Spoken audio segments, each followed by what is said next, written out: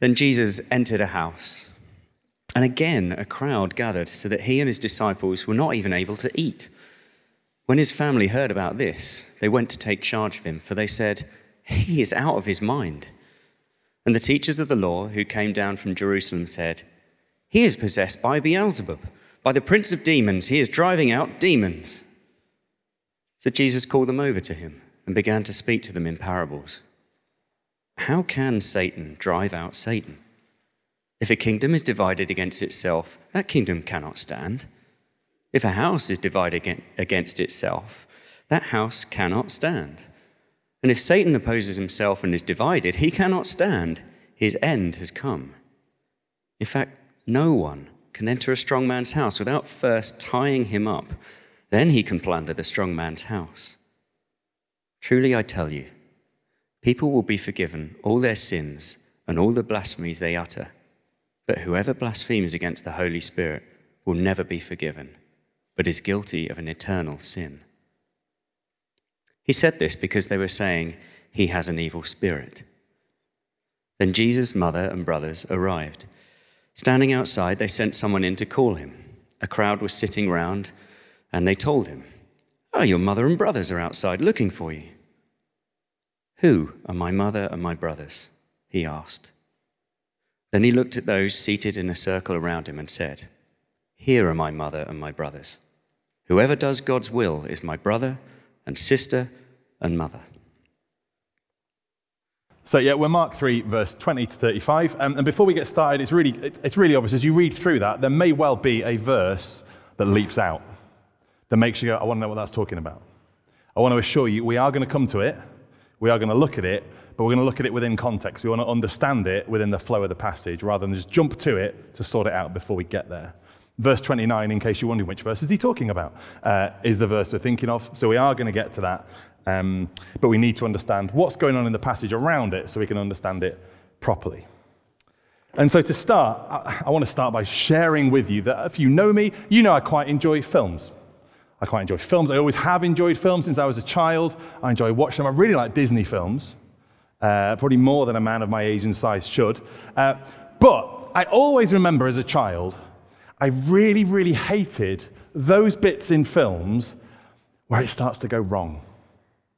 Even if you know the happy ending is about to come, that bit where it all gets really, it just goes wrong. And it all just starts snowballing. And I remember that feeling of just feeling in my stomach of I don't want it to happen. So the film I think of particularly that is a big childhood favorite for many people is Disney's Robin Hood. You know the Disney Robin Hood with the fox and all the animals as the different characters. Great film, lots of kids love it. I have a real trauma with that film. Because spoiler alert, it's 50 years old, you should have watched it if you're going to by now. But there's a bit in the film where everything looks like it's going really well. Marion and Robin are hanging out in the forest, they've all got loads of food and it's great. But then it all kicks off. Friar Tuck gets in a fight with a sheriff in Nottingham. He gets arrested and sentenced to death. All of the people who are sympathetic to Robin Hood are just locked up in jail or starving, and it's just miserable. And it looks hopeless. And I just remember watching it thinking, no, don't have that fight, and wanting to jump into the TV to make it stop. And even then when rewatching it, I'd still feel that same, I don't want to watch it. So I just don't, there's something about Robin Hood, you know the Odalali, golly, what a day one. I just dread it. And I think we start to get hints of that sort of, everything's not quite perfect in Mark's gospel around chapter 3. So we've already seen that there are some people around Jesus who get a bit grumpy and argumentative, but mostly it's been a mission of success so far, hasn't it, for Jesus?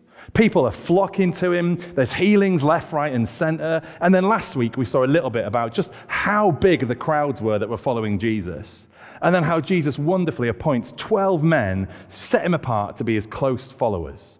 And we thought about how that could be stuff to do with the new Israel and God wanting to establish his kingdom on earth in a fresh way. And these guys were set to learn with him, to be with him, to spend time with him, and then to go out and carry on his ministry.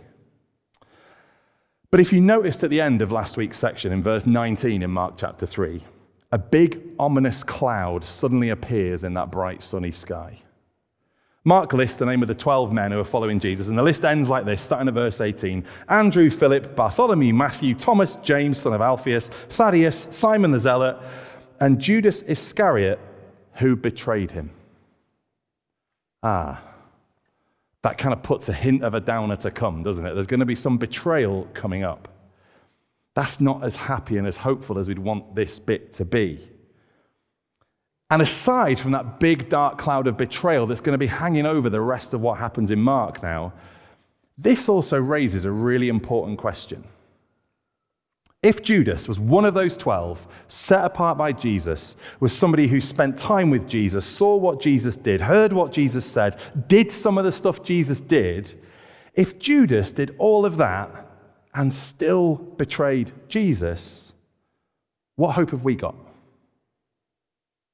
What hope have we got? How do we know that any interest we might claim to have in Jesus isn't ultimately going to end up that way?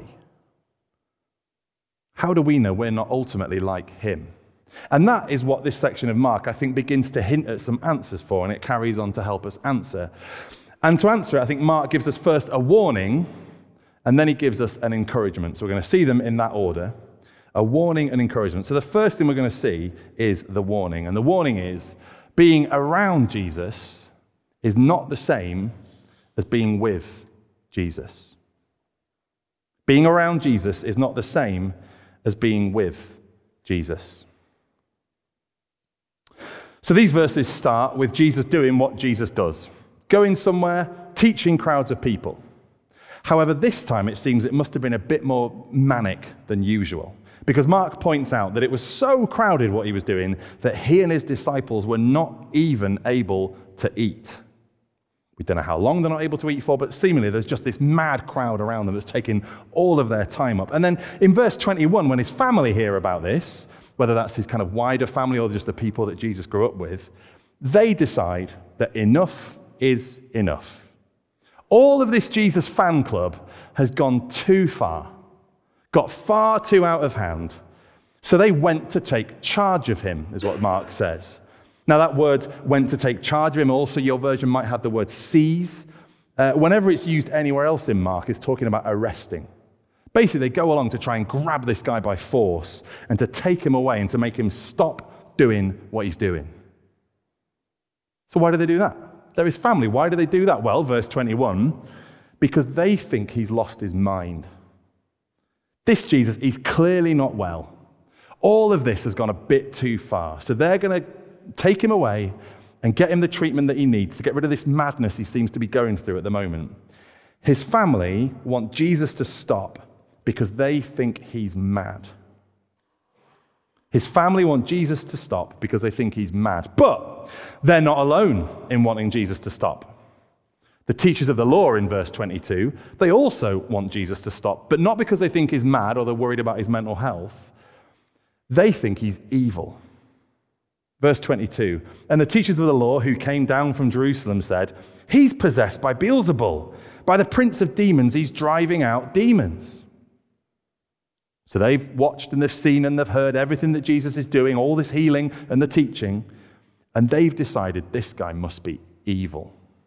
Nobody can forgive sins apart from God, and there is no way this guy can be God, no matter what all the evidence seems to say. And for somebody who's not God to claim that he can forgive sins on behalf of God, well, he's clearly lying, so he must be wicked. This guy must be evil. He must be possessed by Beelzebul, the prince of demons.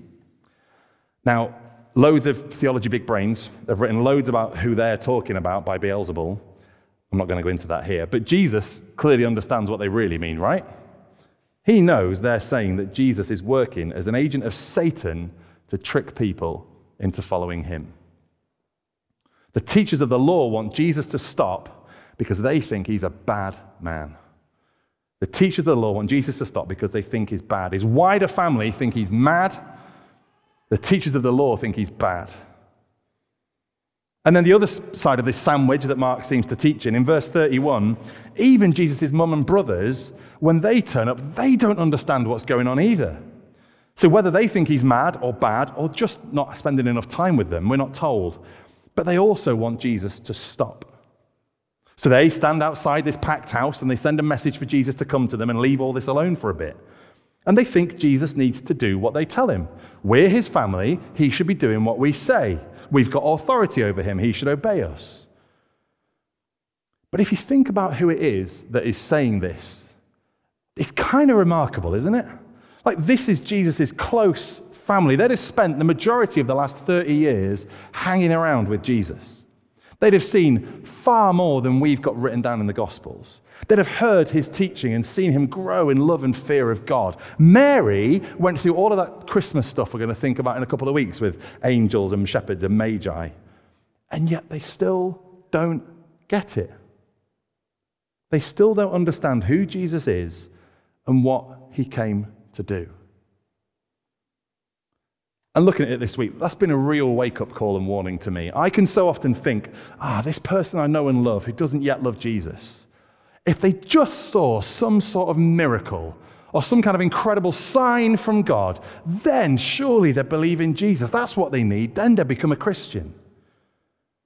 But the truth is, all of these people in Mark 3 have seen the clearest evidence for who Jesus really is, and yet they come to the wrong conclusion. They decide he must be evil or insane. And that has to be a reminder to us that what our friends need, what our family needs, or what you need if you're holding out on trusting in Jesus until he gives you a certain sign, is not an incredible miracle or an act of God. What we all need is the Holy Spirit to open our eyes to see the truth of who Jesus is. It's the same Spirit who Jesus was anointed with back in Mark 1, who fuels Jesus' ministry wherever he goes, and who opened the eyes of the people sat at Jesus' feet, learning from him, and who moved the disciples to give up everything to follow him. That's what people need. Don't worry. They don't need signs and wonders. Signs and wonders will not automatically lead to faith in God. We need to be really clear about that from this passage. And that brings us back to the warning here. Being around Jesus is not the same as being with Jesus. Just hanging around with him doesn't mean you're really with him. His wider family, the teachers of the law, his immediate family, they've all been around Jesus closer than anybody. They've heard him, they've seen him, they've walked with him, they've watched him, and yet they don't get it. Being around Jesus does not mean you're really with Jesus. And so that is a warning call to all of us here today, especially to those of us who've grown up in and around Christian families. Lots of us here have grown up in churches and in Christian families, and we've been to church for years. We've known the gospel since before we could talk. And all of that is an incredible privilege and nothing to be sniffed at. But being around Jesus is not the same as being with Jesus. And it's always worth thinking and being aware of this for our own hearts. And if Sundays or home groups or conferences or Hungerton or youth camps are the only places that we ever really feel Jesus speaking or we really listen to him, then there is a real risk we run that we are people who are around Jesus but not with Jesus. Because all of these people who should have known the truth instead think he's mad or bad. And you notice they all want him to stop. Whether that's his family or those people who are openly opposed to him, they want him to stop. And that shows the terrifying truth that being around Jesus while not being with Jesus is the same as being against Jesus.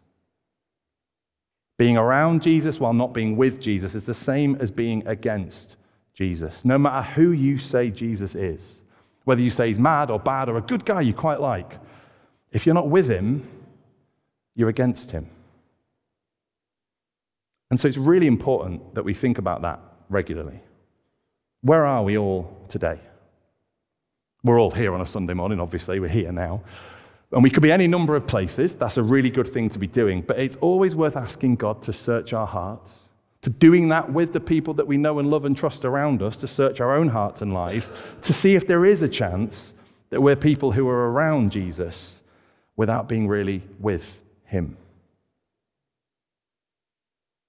However, that raises the question, doesn't it? If it's possible to be around Jesus and not be with Jesus, what does being with Jesus look like? What does it mean to be with Jesus? Who can be with Jesus? And that's where the encouragement from this passage comes in. So the warning is that being around Jesus isn't the same as being with Jesus. But the encouragement is that anyone can be with Jesus who comes to him for forgiveness, learns from him, and obeys him. Anyone can be with Jesus.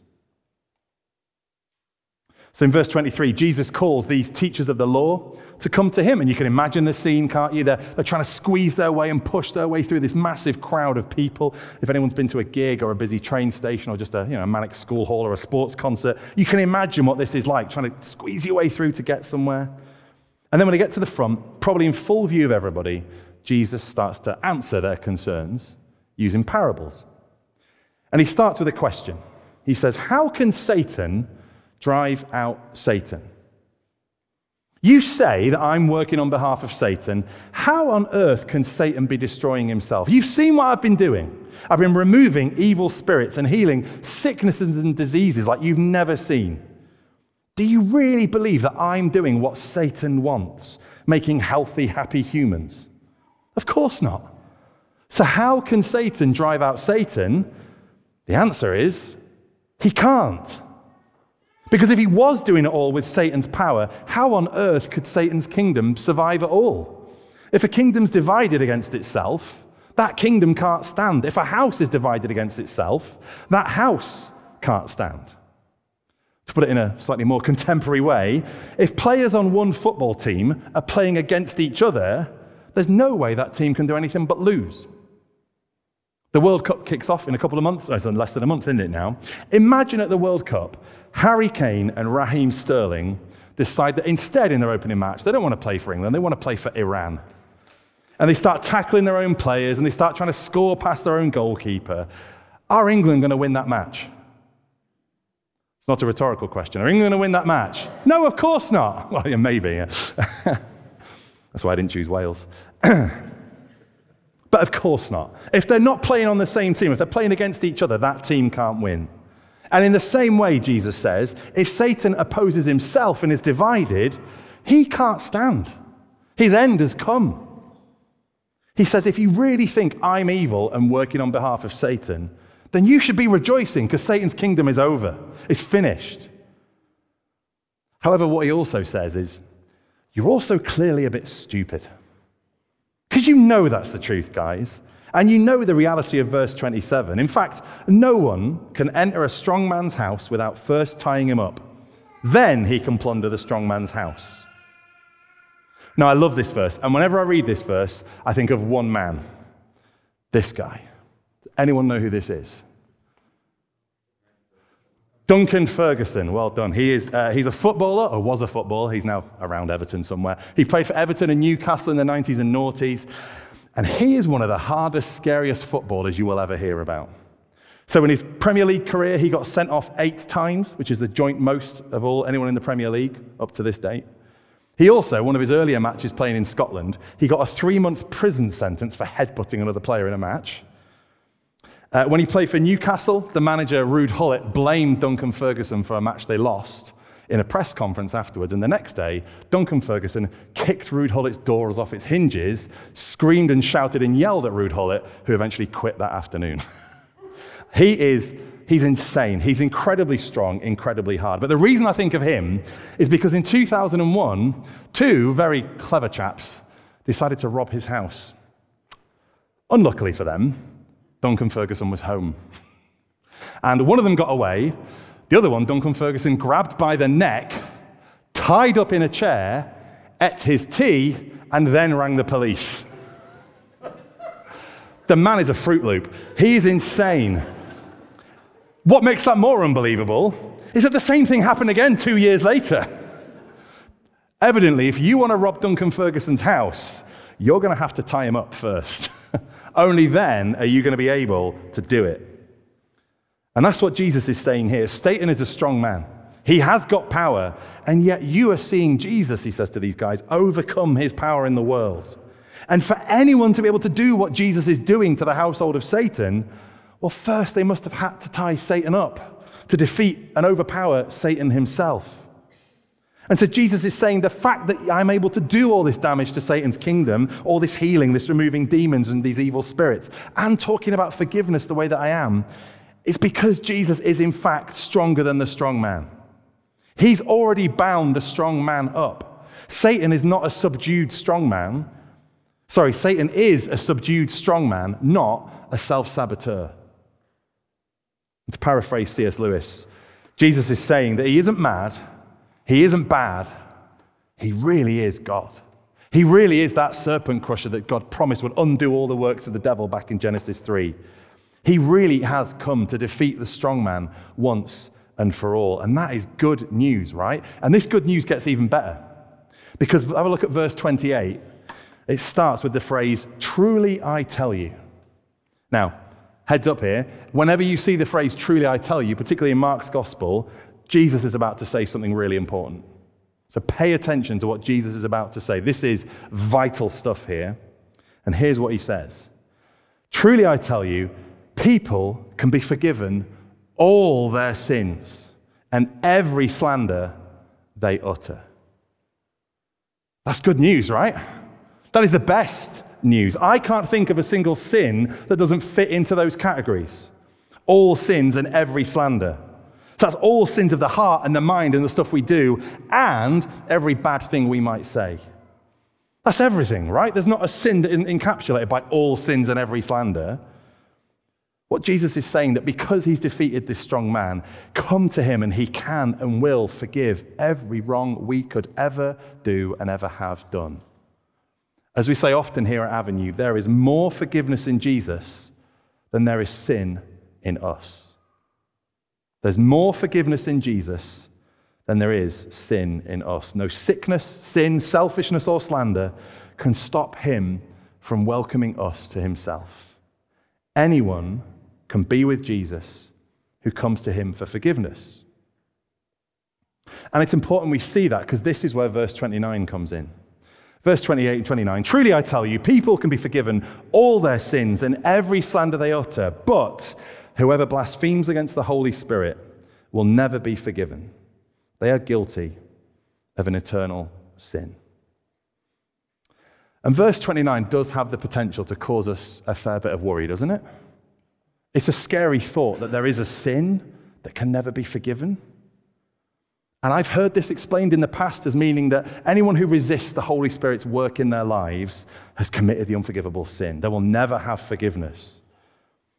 And loads of people have worried as a result of that they've committed this unforgivable sin because they've resisted God's prompting in one area of their lives. I've met people who've been convinced of this. During the height of my depression, I believed this.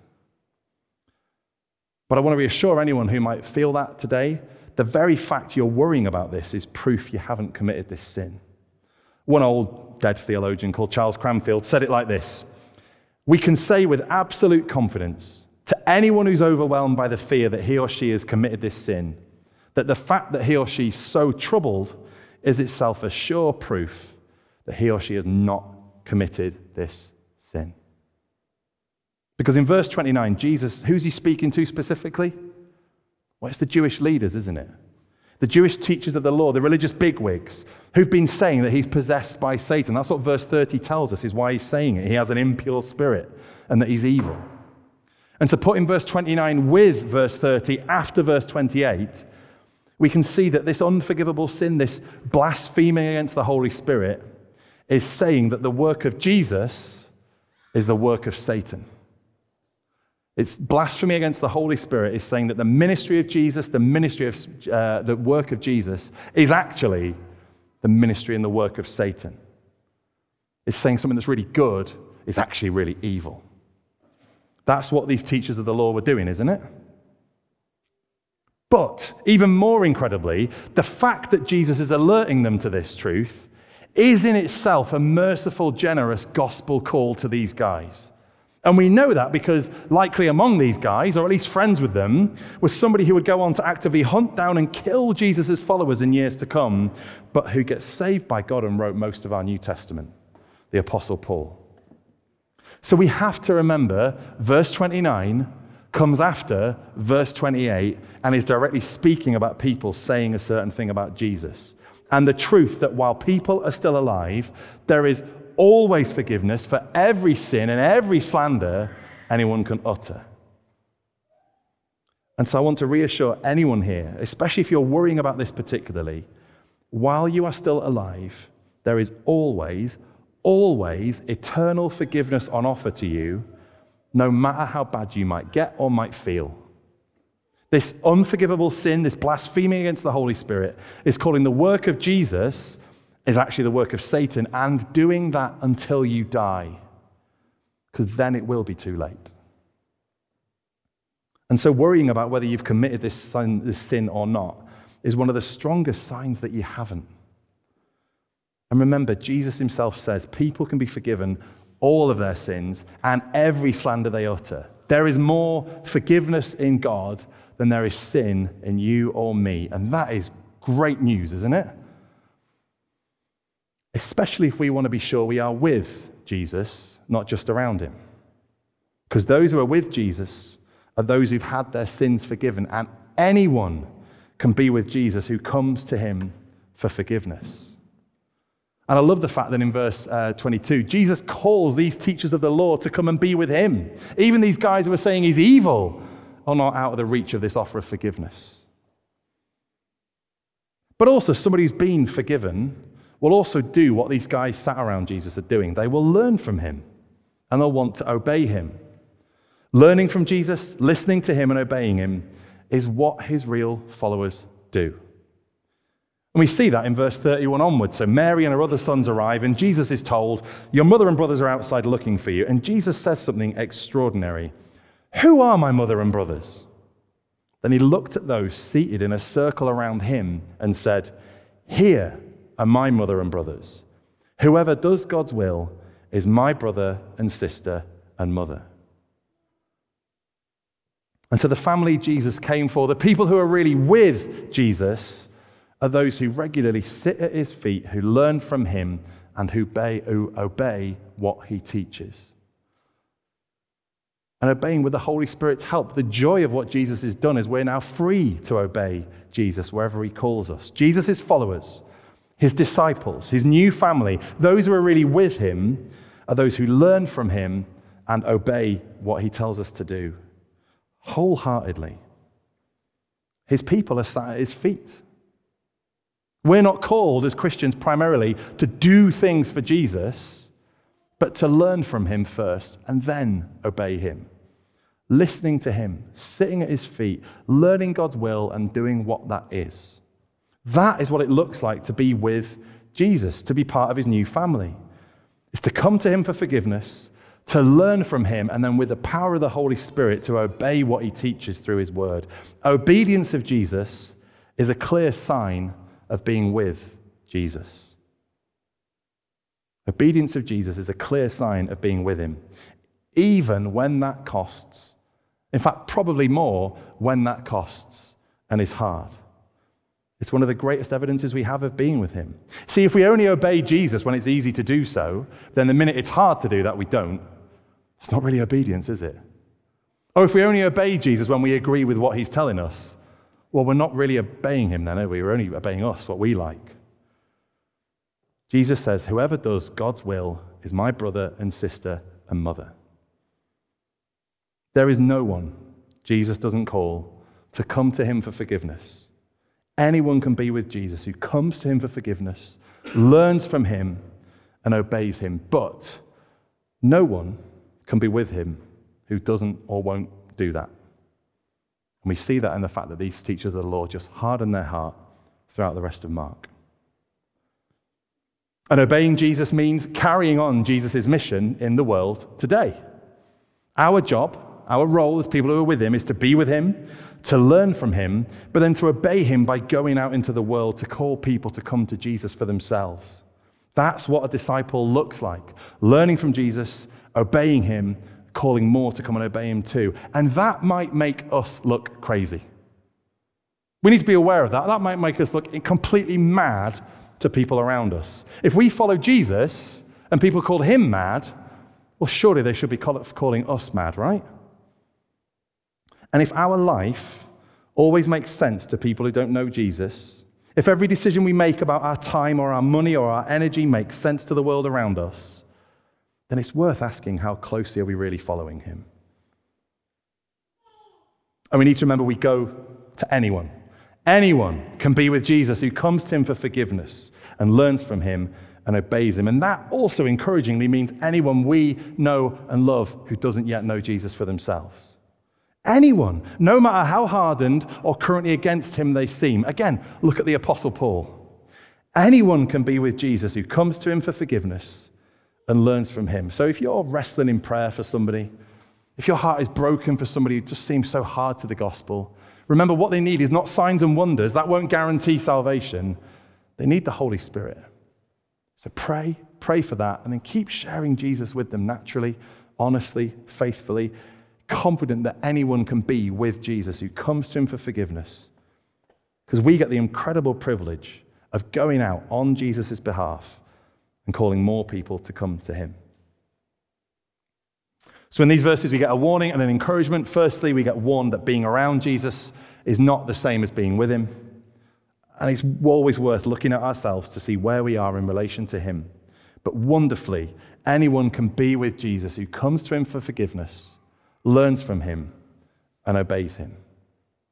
And anyone here can come to Jesus confident in his forgiveness and his welcome, confident that we can learn from him, that he wants to teach us through his word, through times together, through your friendships with each other, and confident that he fills us with the Holy Spirit to go out and obey him wherever that is, knowing that he is with us too. And that is really, really good news, isn't it? Thanks.